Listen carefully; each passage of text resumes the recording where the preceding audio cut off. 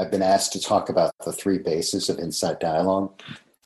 And in part, it's,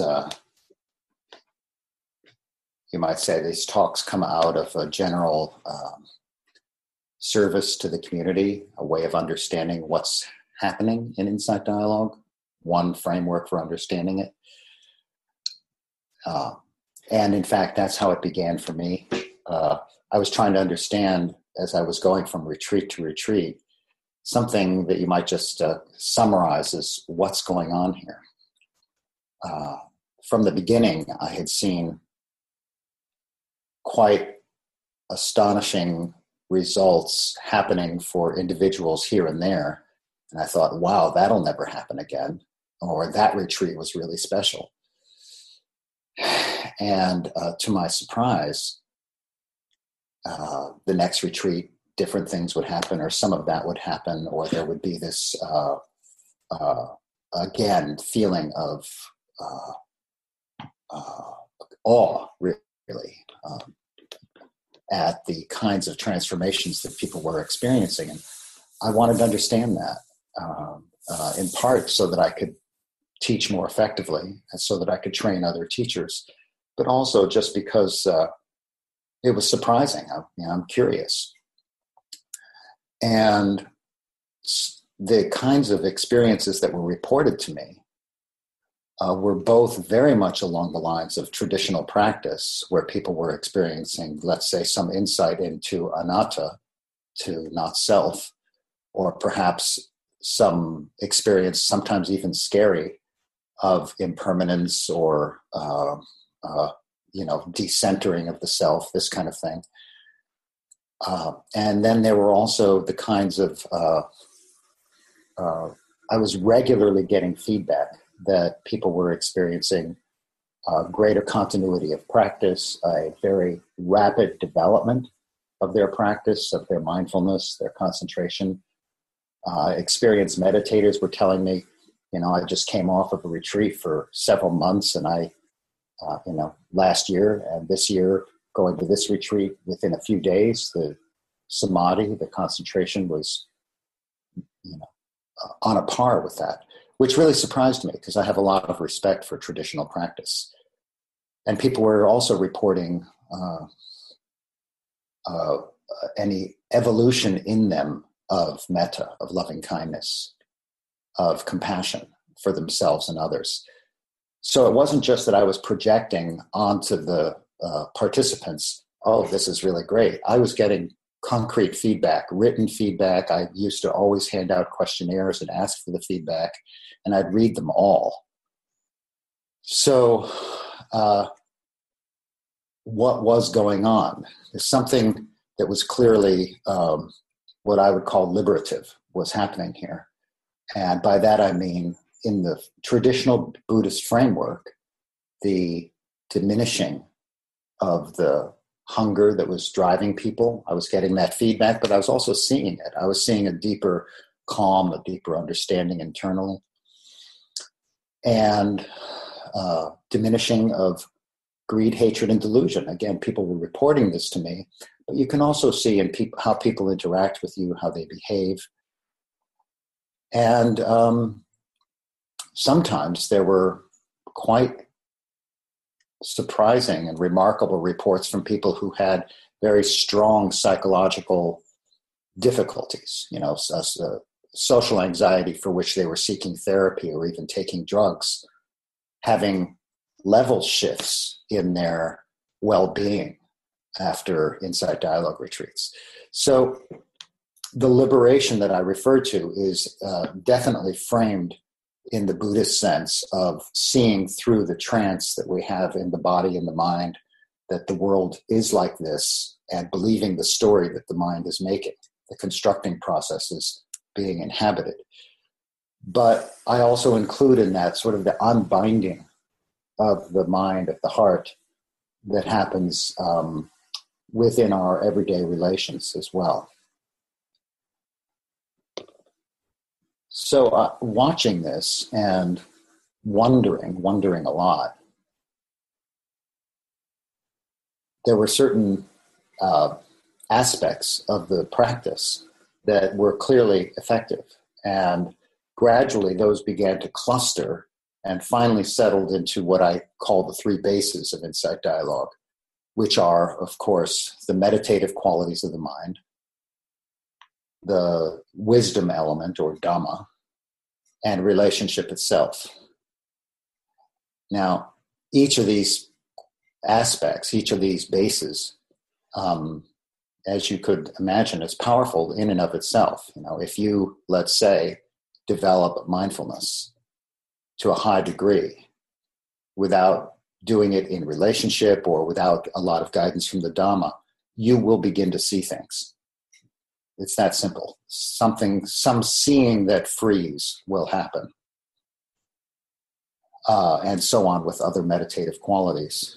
And if you simply investigate the Dhamma and really look at how it might apply to your life, even if you're not meditating, even if you're not exploring in relationship, that Dhamma will, some piece of it could get in and really change you. And likewise with relationship, which we know is powerful. I'll speak about that in a moment.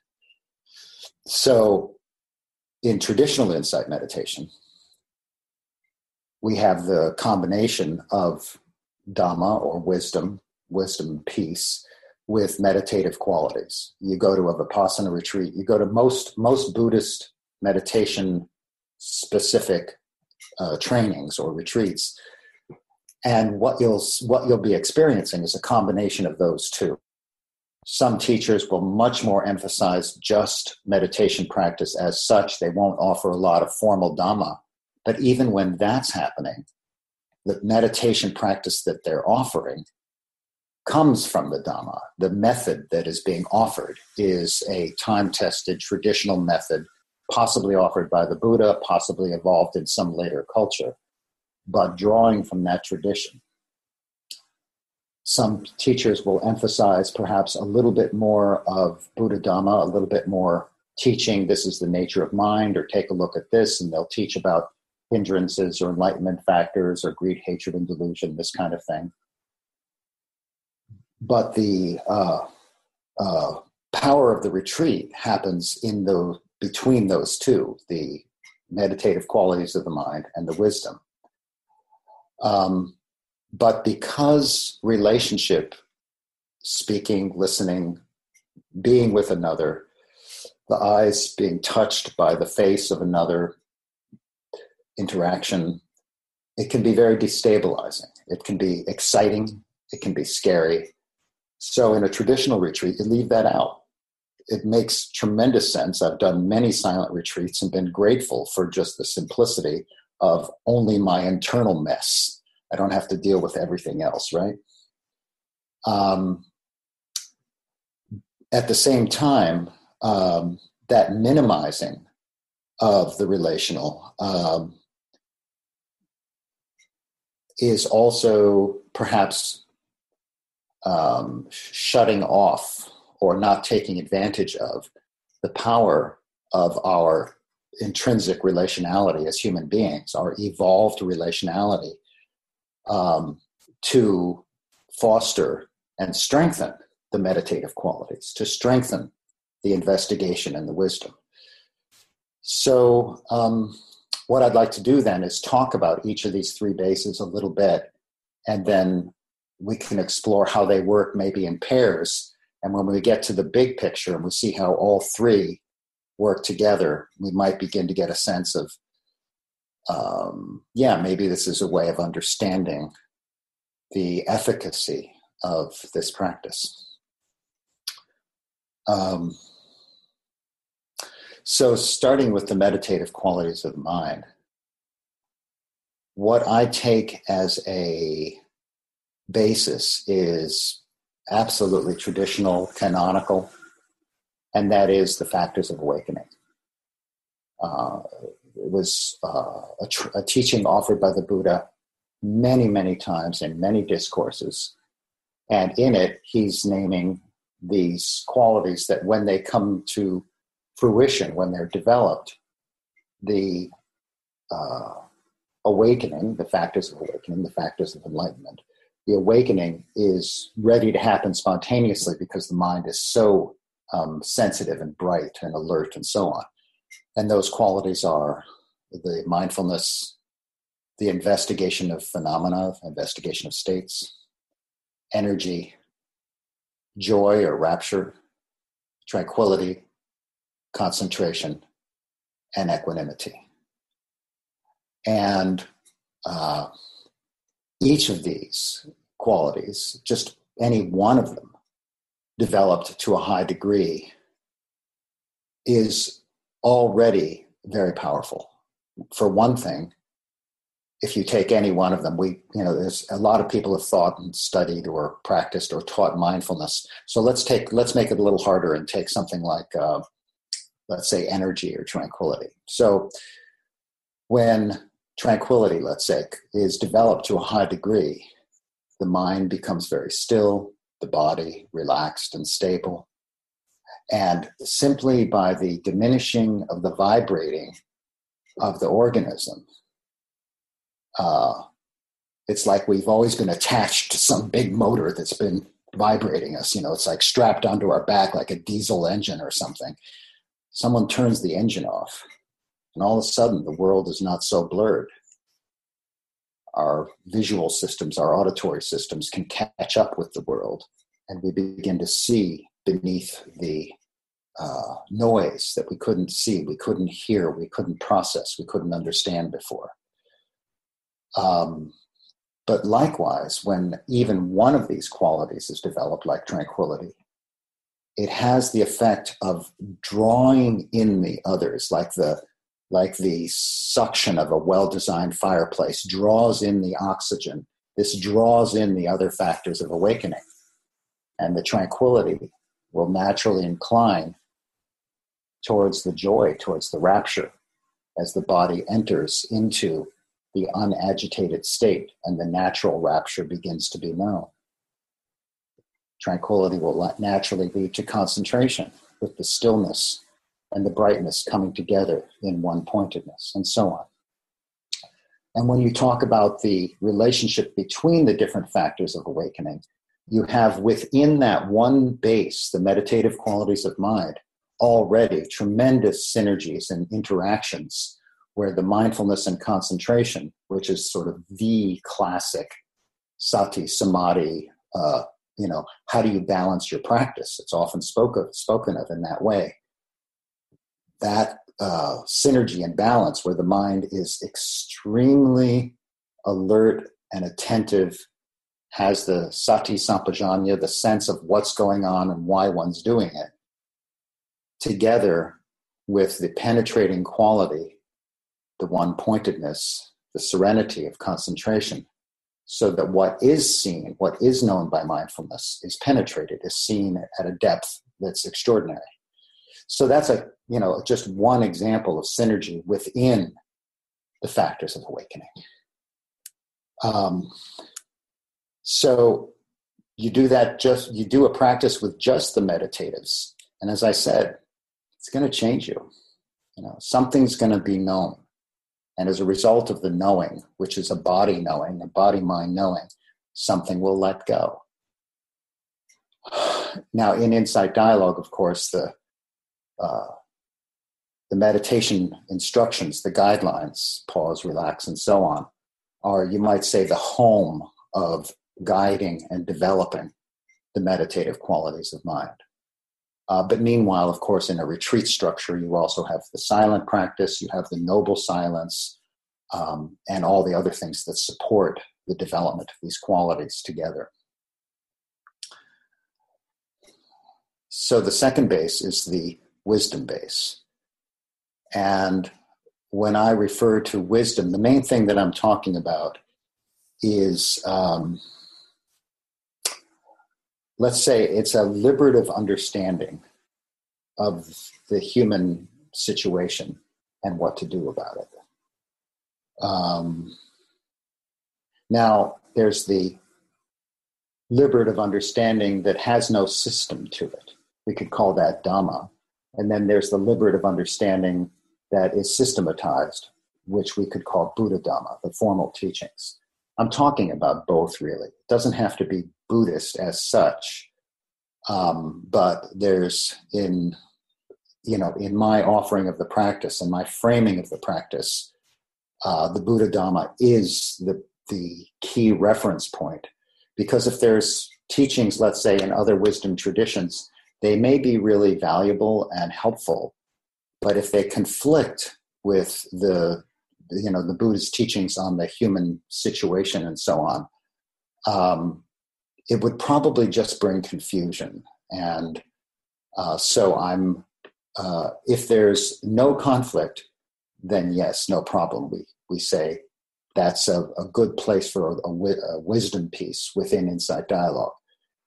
And if it adds something extra and there's no conflict, maybe that's a great thing.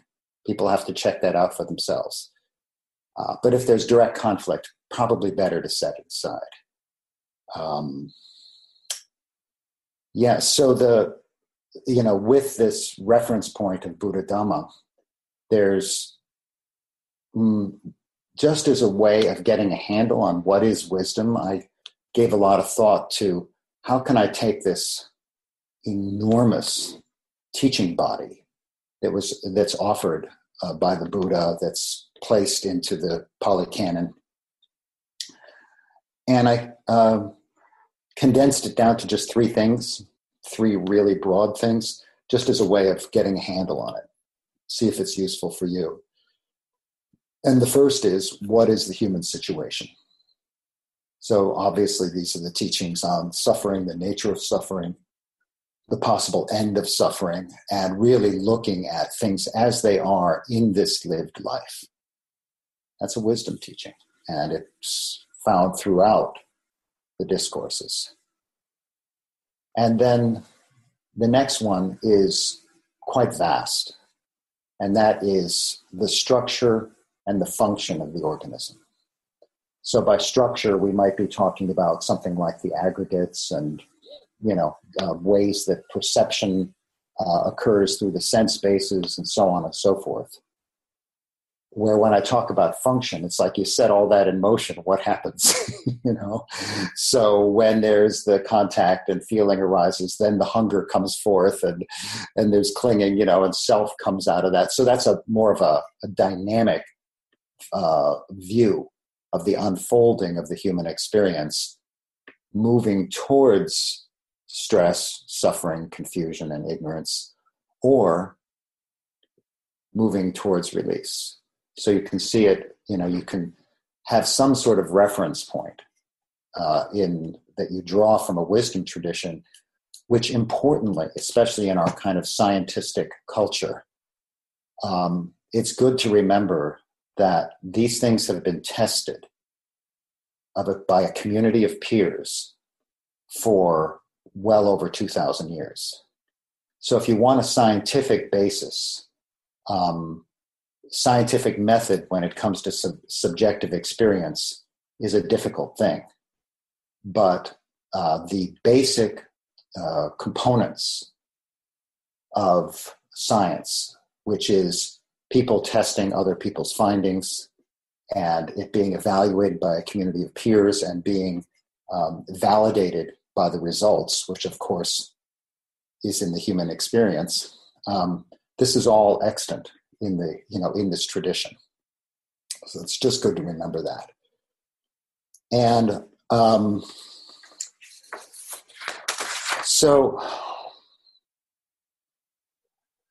the third thing is what we're often familiar with.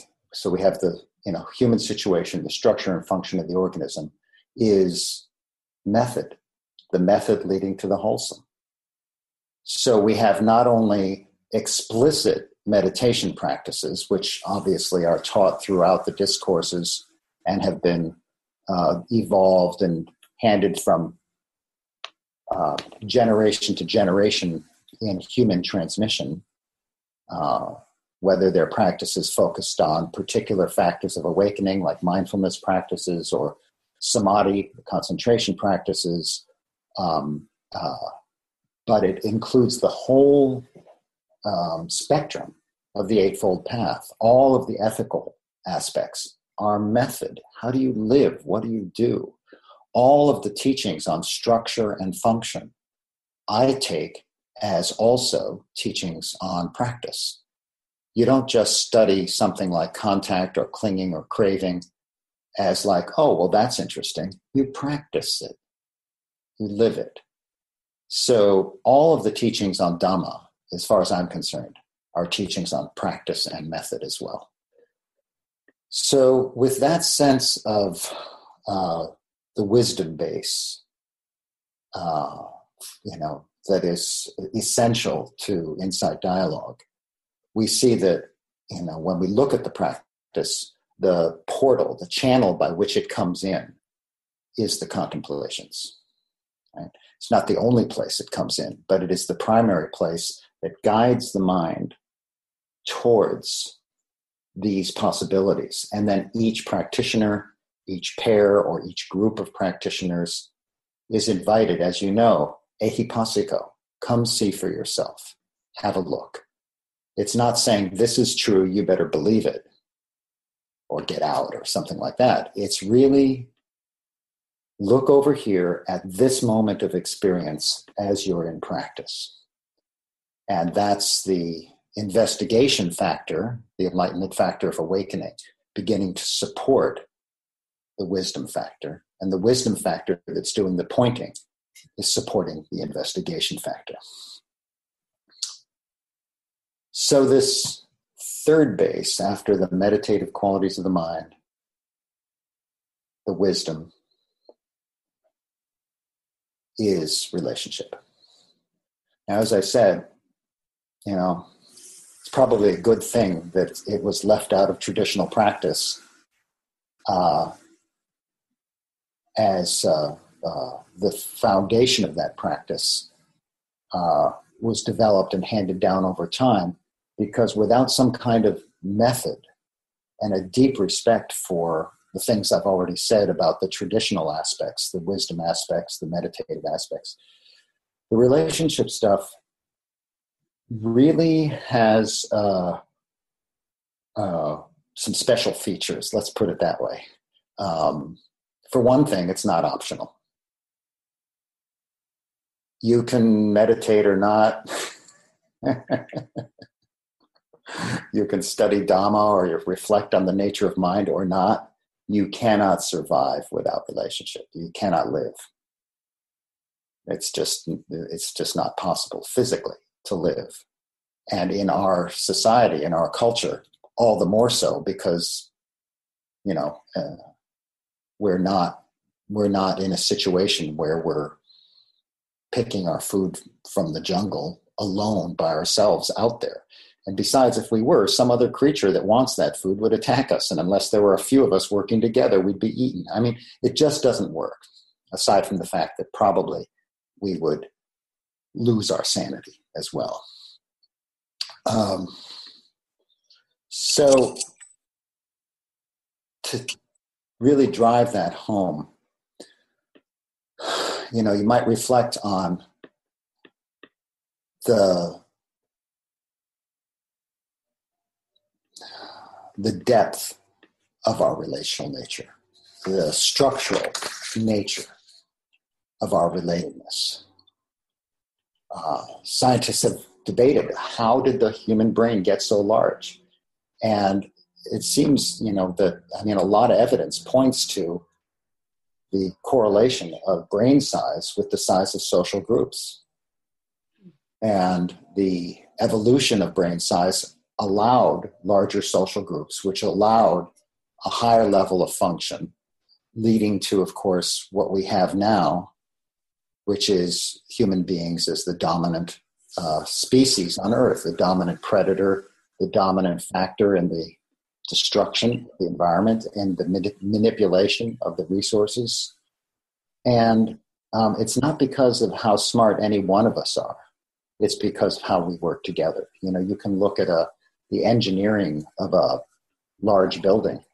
One person could never, ever do that. The development of a computer. One person could never, ever do that. But computers bring people together from all over the world and whole other levels of efficacy of the human species comes into play because we're communicating in that way. Things that would never be able to happen. And, we're the only animals that can cooperate that way, in ways that are so flexible and in such large numbers. So the power presents itself, well, let's remember, towards good and towards bad or evil or unwholesome or sad results. I mean, large-scale weapons systems are also the result of cooperation. Strange but true. War and the military organizations, large-scale social organization. But then again, so is Doctors Without Borders, so is the Red Cross, so is the medical research, so is the development and sharing of wisdom teachings within religious or philosophical systems. I mean, they can go any kind of direction. And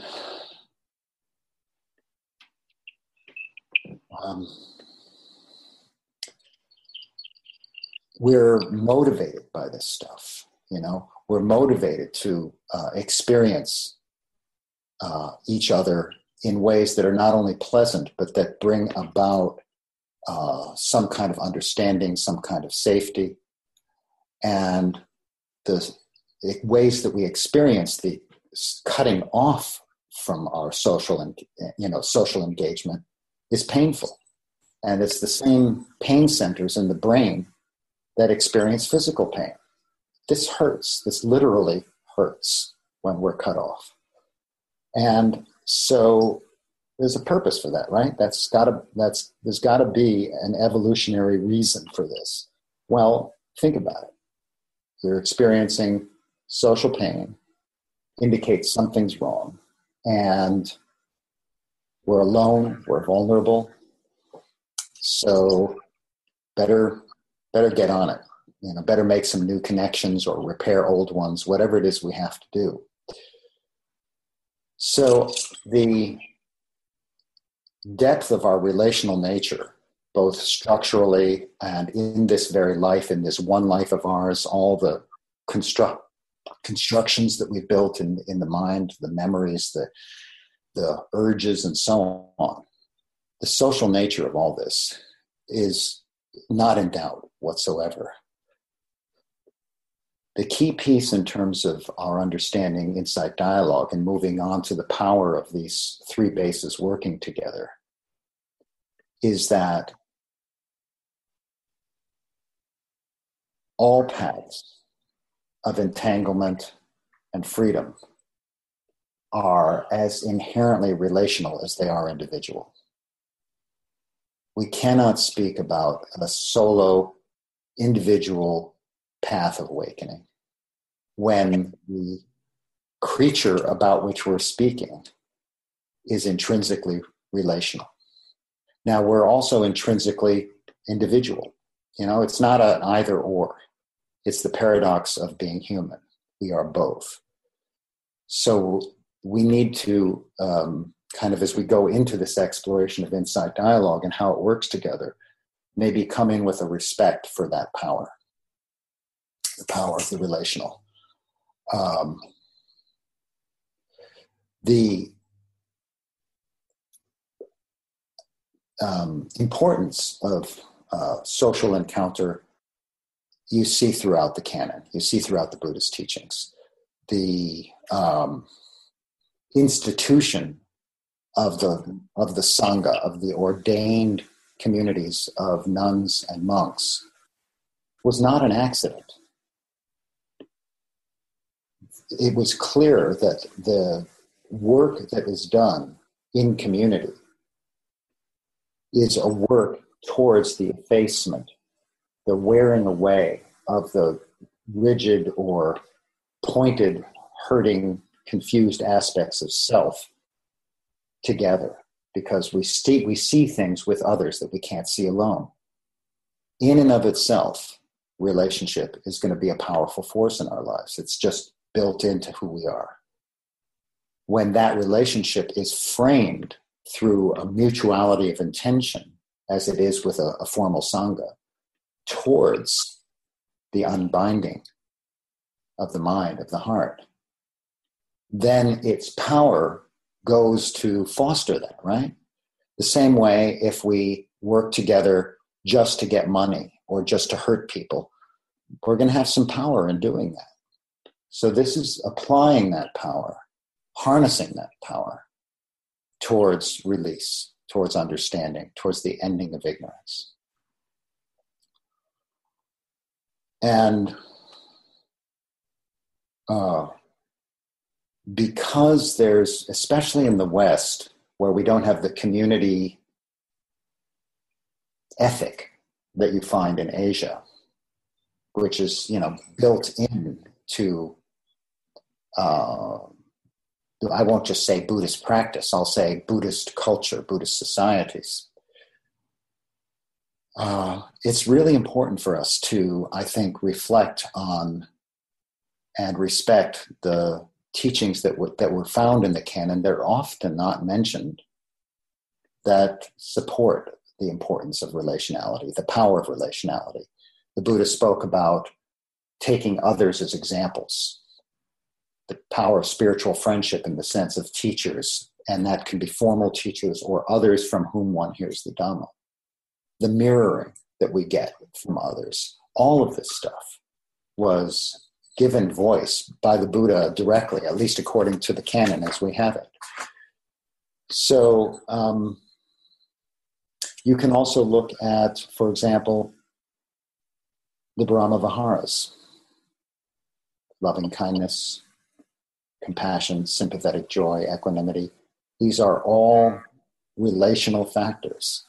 And when I talk about the relational factors of awakening, that's just as we have the factors of awakening as the touch point for the meditative qualities. The Brahma Viharas, together with shared intention, are what comprise what I call the relational factors of awakening. Factors that, when brought together, when working together, incline the mind, incline the relational experience towards the wholesome, towards release, and as they become, let's say, stronger, more stable, brighter, become more powerful, actually, in freeing the heart. So just to give you an overview then, let me just show you this. And you can see that, these three factors of the meditatives, the wisdom aspect, and relationship are overlapping together. I'll talk about the synergies in just a minute, but just to give you the big picture, we'll be looking at how do the meditatives and the Dhamma work together, which we began to talk about. How does the meditatives and relationship foster each other? And then the wisdom and relationship, how do they foster each other? And how, in the middle, do we have the overlap of all three that constitutes this practice?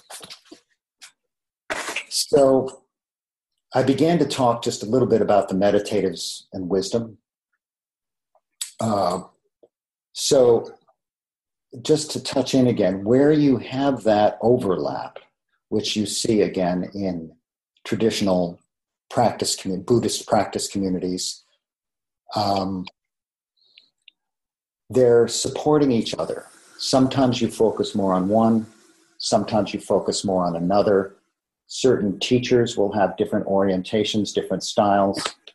Certain students will be touched more by just, no, I don't want any of that conceptual stuff. I'm just going to go for the sati and samadhi and let it carry me. That's fine. And then there may be a point at which just the right little wisdom seed comes in, and this person's mind is, let's say, very still, very bright and steady. There's a lot of energy, and still there's tranquility. And then someone points to, let's say, something as simple as anicca. Now, they may have had come to the edge of it, and maybe they're given the specific piece of all constructed phenomena are impermanent. One thing, simple concept, deep concept, and it's not saying believe this, but that bright mind, just where the language goes from concept to experience. Let me look directly. And one looks where one didn't look, because the Buddha and his students that followed on over the next couple thousand years have checked that out and said, yeah, this is an effective piece of information. And you look and you see what you didn't see before, perhaps. And likewise, when one is developing meditative qualities of the mind, not only is the method itself by which one is developing it coming from the wisdom tradition, but in fact, for some people, it may be very much the case that bringing into one's meditation practice formal Dhamma and investigating as part of one's practice, let's say, I'm going to sit here for this next 40 minutes, let's say, and I'm going to observe the rising and falling of certain, hearing, seeing, tasting, touching, smelling. I'm going to draw from that teaching on the sense basis. Or perhaps I'm going to draw on the impermanence of feelings and perceptions. And, so you take some piece of wisdom and you make it a point of focus. Concentration deepens, practice deepens, and the development of the meditative qualities is being fostered by the wisdom aspect. And so it goes back and forth as one deepens practice or investigates in different ways. And this will vary for each of us on any given day or in any given phase of our lives, depending upon our background and what's ripening. And then, as I said, also it will depend upon who we're with, how we're influenced, our teachers, and so on.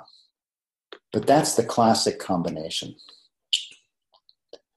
What is perhaps, I don't want to say new because it's certainly not new, but what is perhaps called out in insight dialogue practice is this combination of meditatives and relationship and how they support each other, the synergies that happen.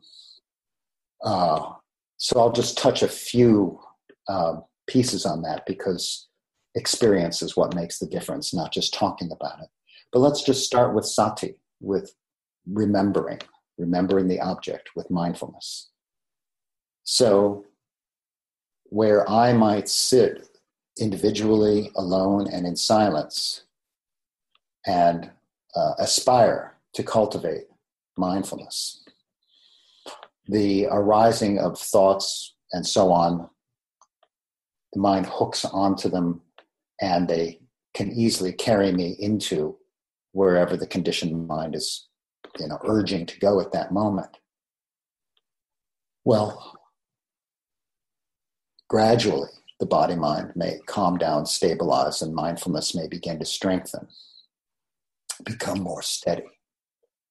But when I sit in front of another person and we have this shared intention of the practice towards understanding, towards awakening, towards developing these meditative qualities, then just the fact that I'm in front of this person's in front of me, creates a situation where between us, it's as if we have a sign on us that says, are you present now? Are you here? Are you awake?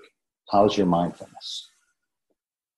And each time I pause, it's a model for you to pause.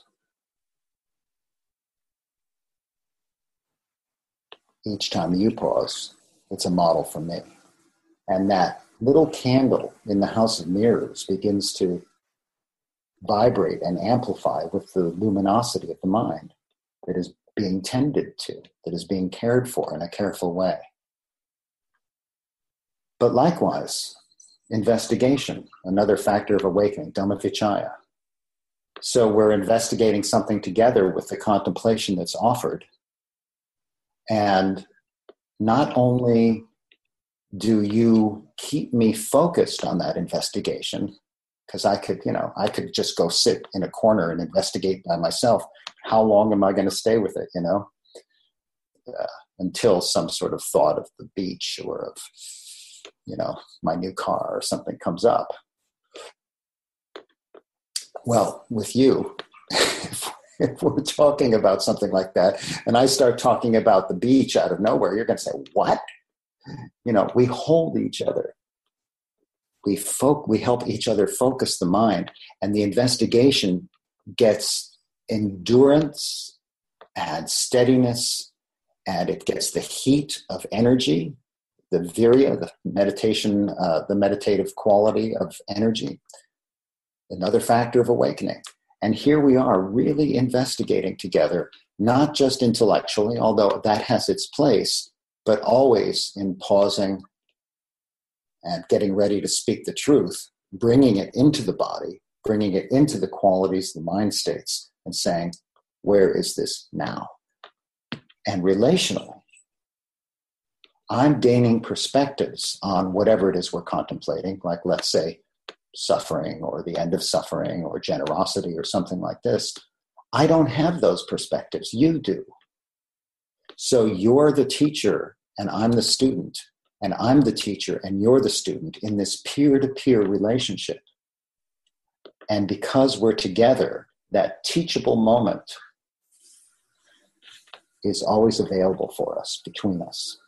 The moment when I might be just ready to hear exactly what you have to say, and vice versa. So the relational aspect of fostering the meditative qualities, and you have the meditative aspect of fostering wisdom, right? The investigation is happening. I'm beginning to see things that I haven't seen before, but it works the other way as well. Because as the sati becomes steadier, the mindfulness, as the tranquility or the equanimity become more balanced, the sense of availability between us grows. The steadiness, the openness of the heart, the sense of safety and respect, and the sense of being together in this profound experience actually cultivates these qualities of the loving kindness. You speak to me of your suffering, the compassion springs forth. I'm not practicing compassion, it springs forth. Or maybe my contemplation is compassion and I actually widen and deepen and refine the quality of compassion or sympathetic joy. So the relational is being affected, evolved, synergistically feeding back and forth with the meditative qualities. And likewise, the wisdom aspect is not only being fostered by the investigative relationship, the wisdom aspect itself is in turn returning the gift to the relational. So that my experience of being with you or being with multiple people in this investigation, we're joining together in this investigation of the shared human experience. We're allowing the touch and the touching to happen among us in a way that is guided by this wisdom aspect. And there's in that process, a evolution, a maturing, a ripening of our relationship.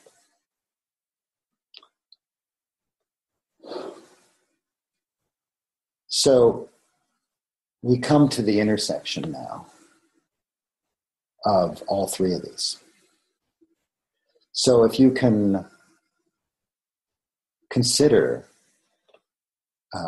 that any one of the dynamics that I've just been talking about for a little while here, the synergistic amplification, acceleration of meditative qualities in relationship, or between meditative qualities and wisdom, between wisdom and the relationship and how that feeds each other, any one of those can develop, shall we say, a certain heat or a certain power.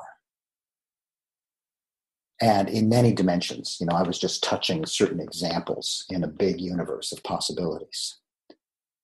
But when they start all working together, I think we're beginning to get a glimpse of why insight dialogue as a practice, and if I can go wider than that, a relational understanding of the whole of the Dhamma can be such a beneficial and compelling understanding.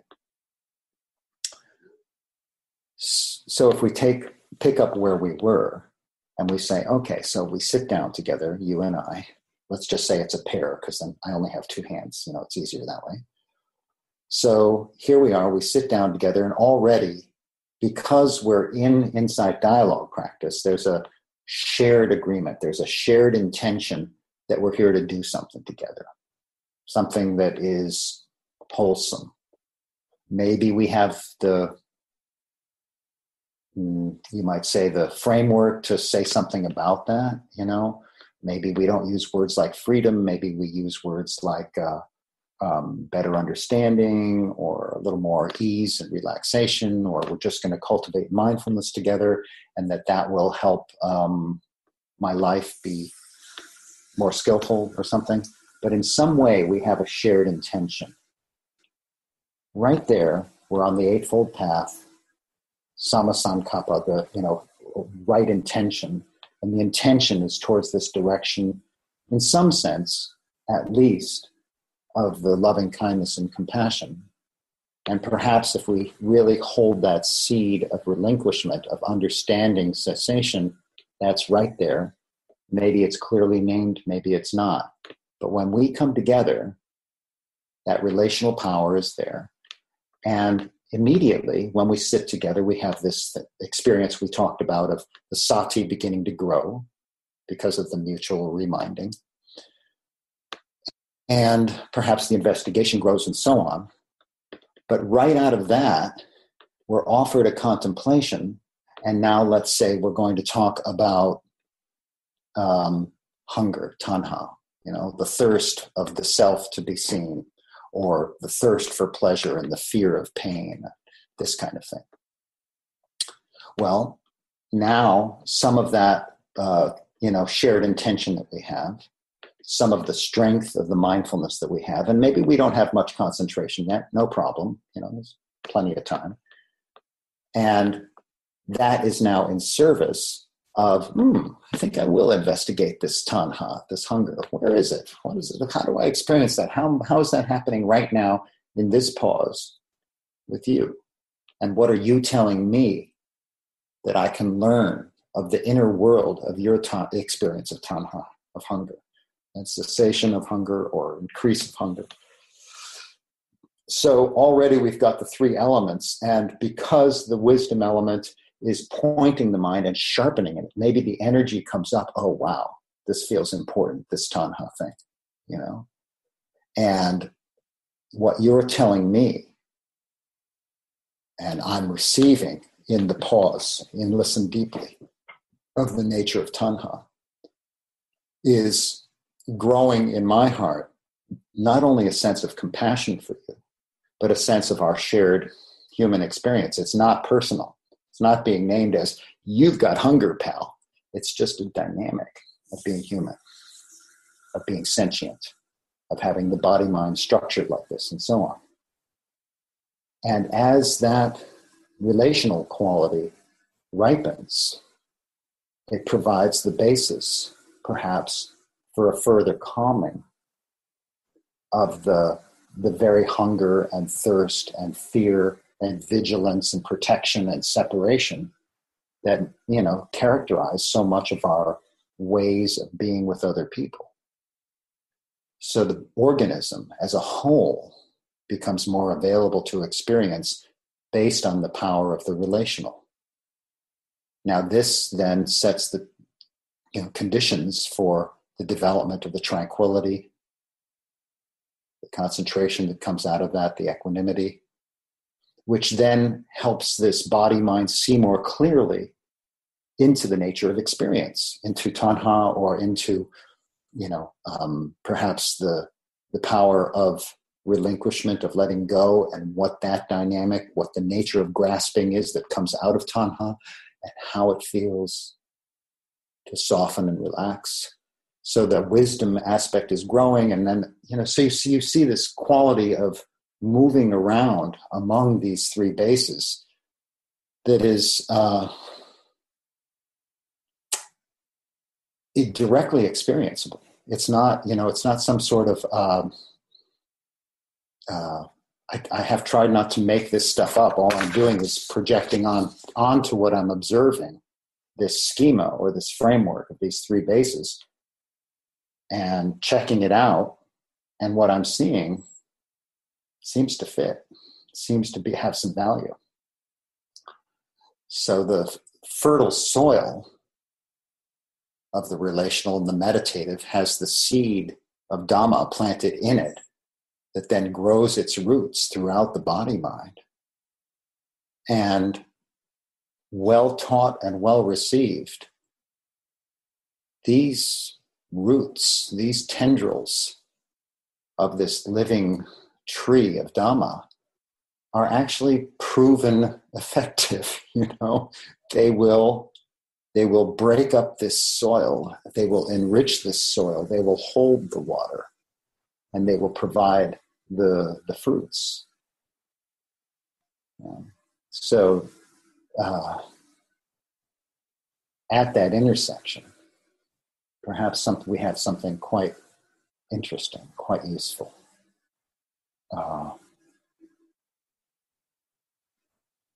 So from that standpoint, we can ask what is and what is not insight dialogue. So frankly, it gets a little bit easier here. I don't want to get too glib about it. But if you don't have the meditative qualities of the mind, you're not going to have insight dialogue. You could have a nice discussion. You have relationship and you have Dhamma. You could have a really good discussion of Dhamma. But without the meditative element, you're not going to penetrate. You're just not. The mind is too noisy by habit. If you have, let's say, the wisdom piece and the meditative piece, like a traditional practice, you can have something really powerful. But without the relational aspect that provides that amplification, that acceleration of qualities, that investigation, all the things we've been talking about, you don't have insight dialogue. You can have the meditative qualities in relationship. And so you and I could sit down just like be mindful together. Like, okay, I'm really mindful now. Where do we go? I don't know. So there's like, where's the rails, the guidance of wisdom? You'll have maybe some great experiences, like, wow, just being seen feels so good. Of course it does. Of course it does. We all thirst for that. And that's fine. But it's not insight dialogue. You might experience even some kind of bliss in these kinds of staring, gazing practices. Great.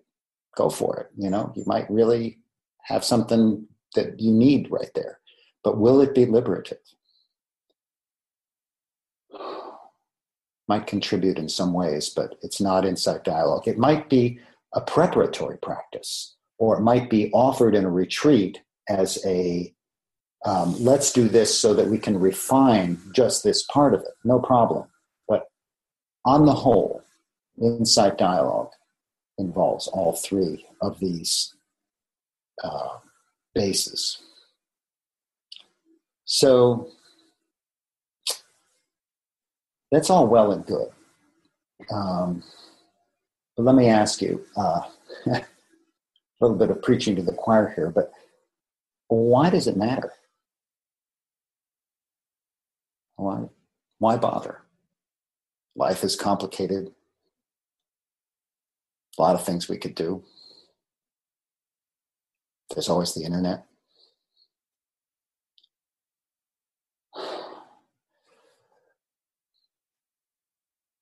what we're talking about in this synergy, at this intersection of the three bases, I thought at the beginning when I was developing the practice, oh, this is crazy. This is a hot fire.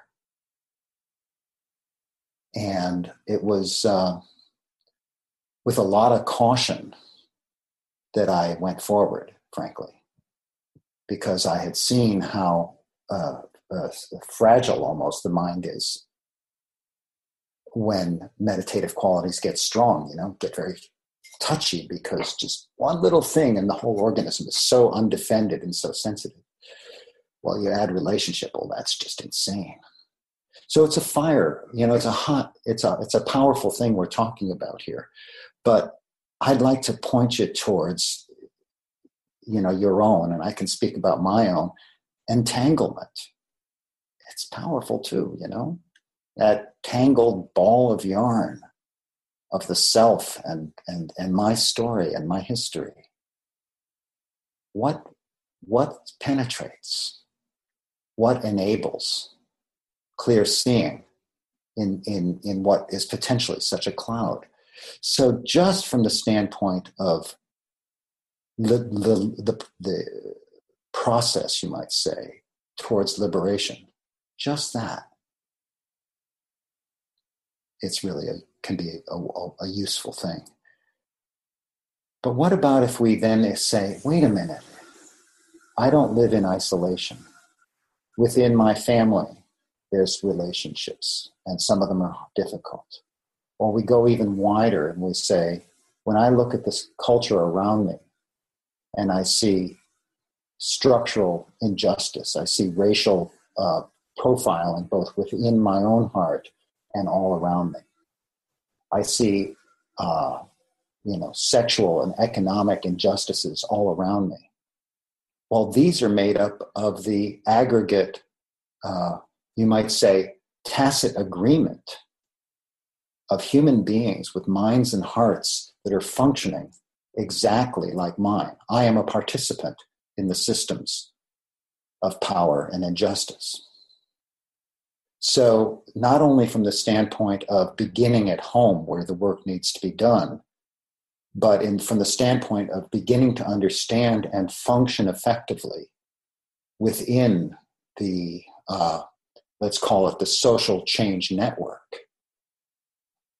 What we've already done with Insight Dialogue that is, to me, so beautiful is we've already bridged the meditative qualities and speaking and listening, being in relationship. And so there can be this doorway, should we have the strength of commitment, the courage to take that doorway, because it's not easy, right? It still is going to be an alteration of our behaviors for sure. High level of commitment required, but it's a doorway. And it's a doorway to addressing what's not easy, whether it's some little conflict with someone I work with or within my family, or the massive dysfunctions within a very greedy and blind culture. We've already begun to bridge the wisdom into function, into action. We've already begun to bridge the meditative qualities into the function of relationship. It's not a small thing. And so, I offer that as a kind of a sense of possibility, a sense of opportunity. And, we can look even in a much simpler way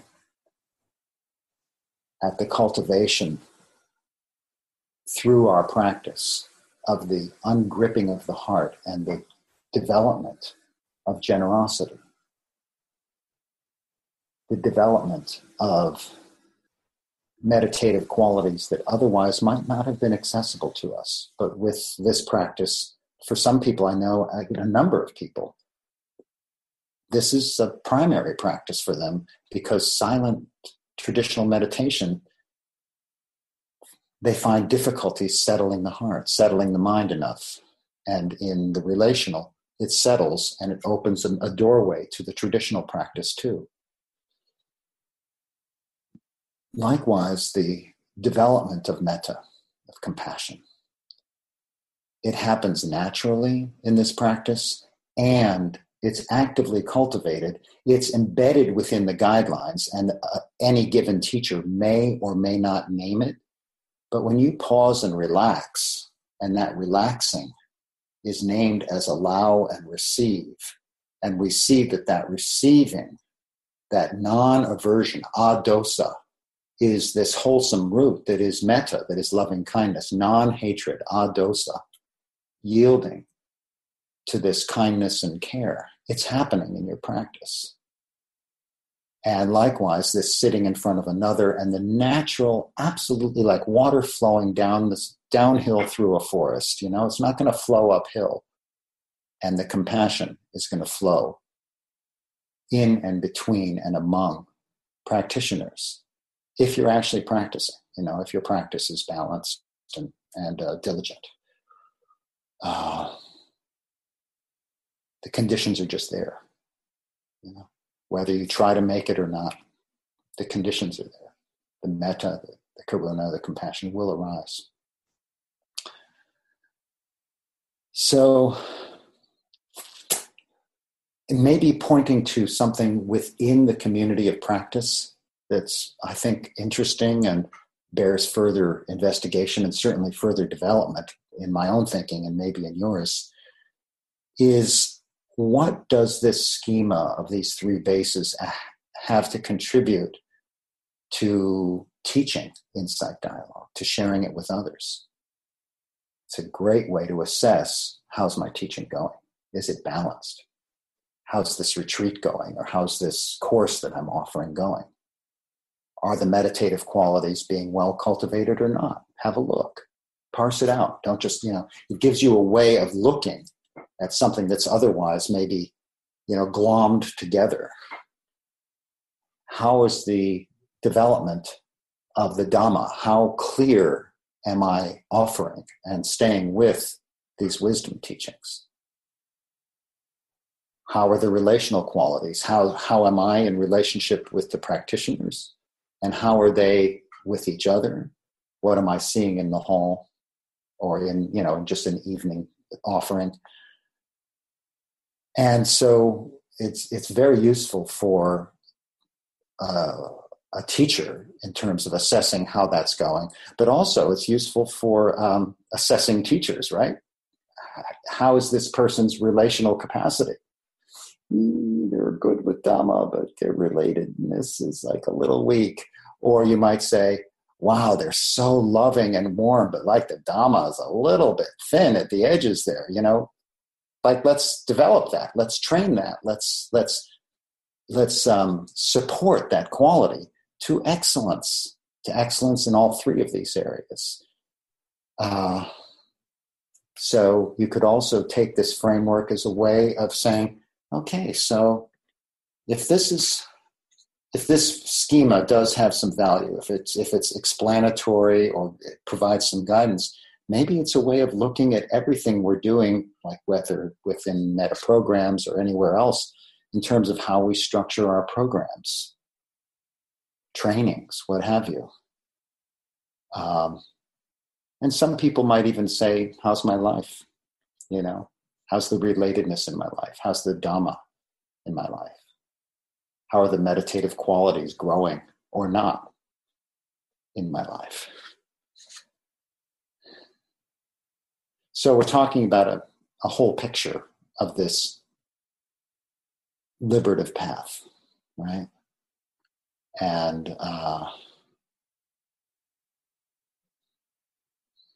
it's not always easy.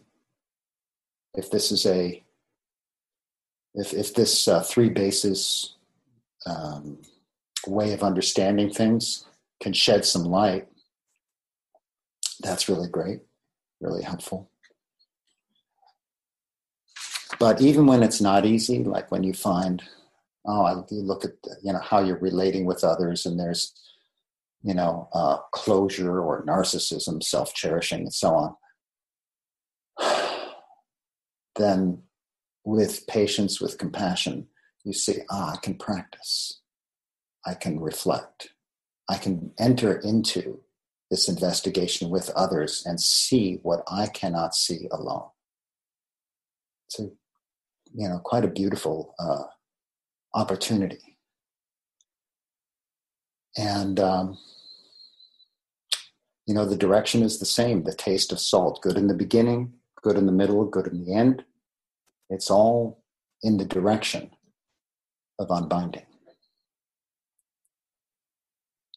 So thank you very much. And may all beings, without exception, benefit from our time together, our work together, from your individual practice and your relational practice. May all beings benefit.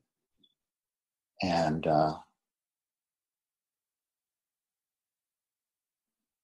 may the intentions that we share that are wholesome be received and let in, and may they grow towards goodness. So thanks a lot.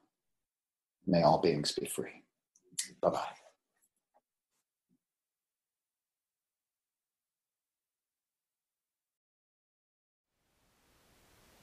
Thank you for listening. To learn how you can support the teachers and Dharma Seed, please visit dharmaseed.org/donate.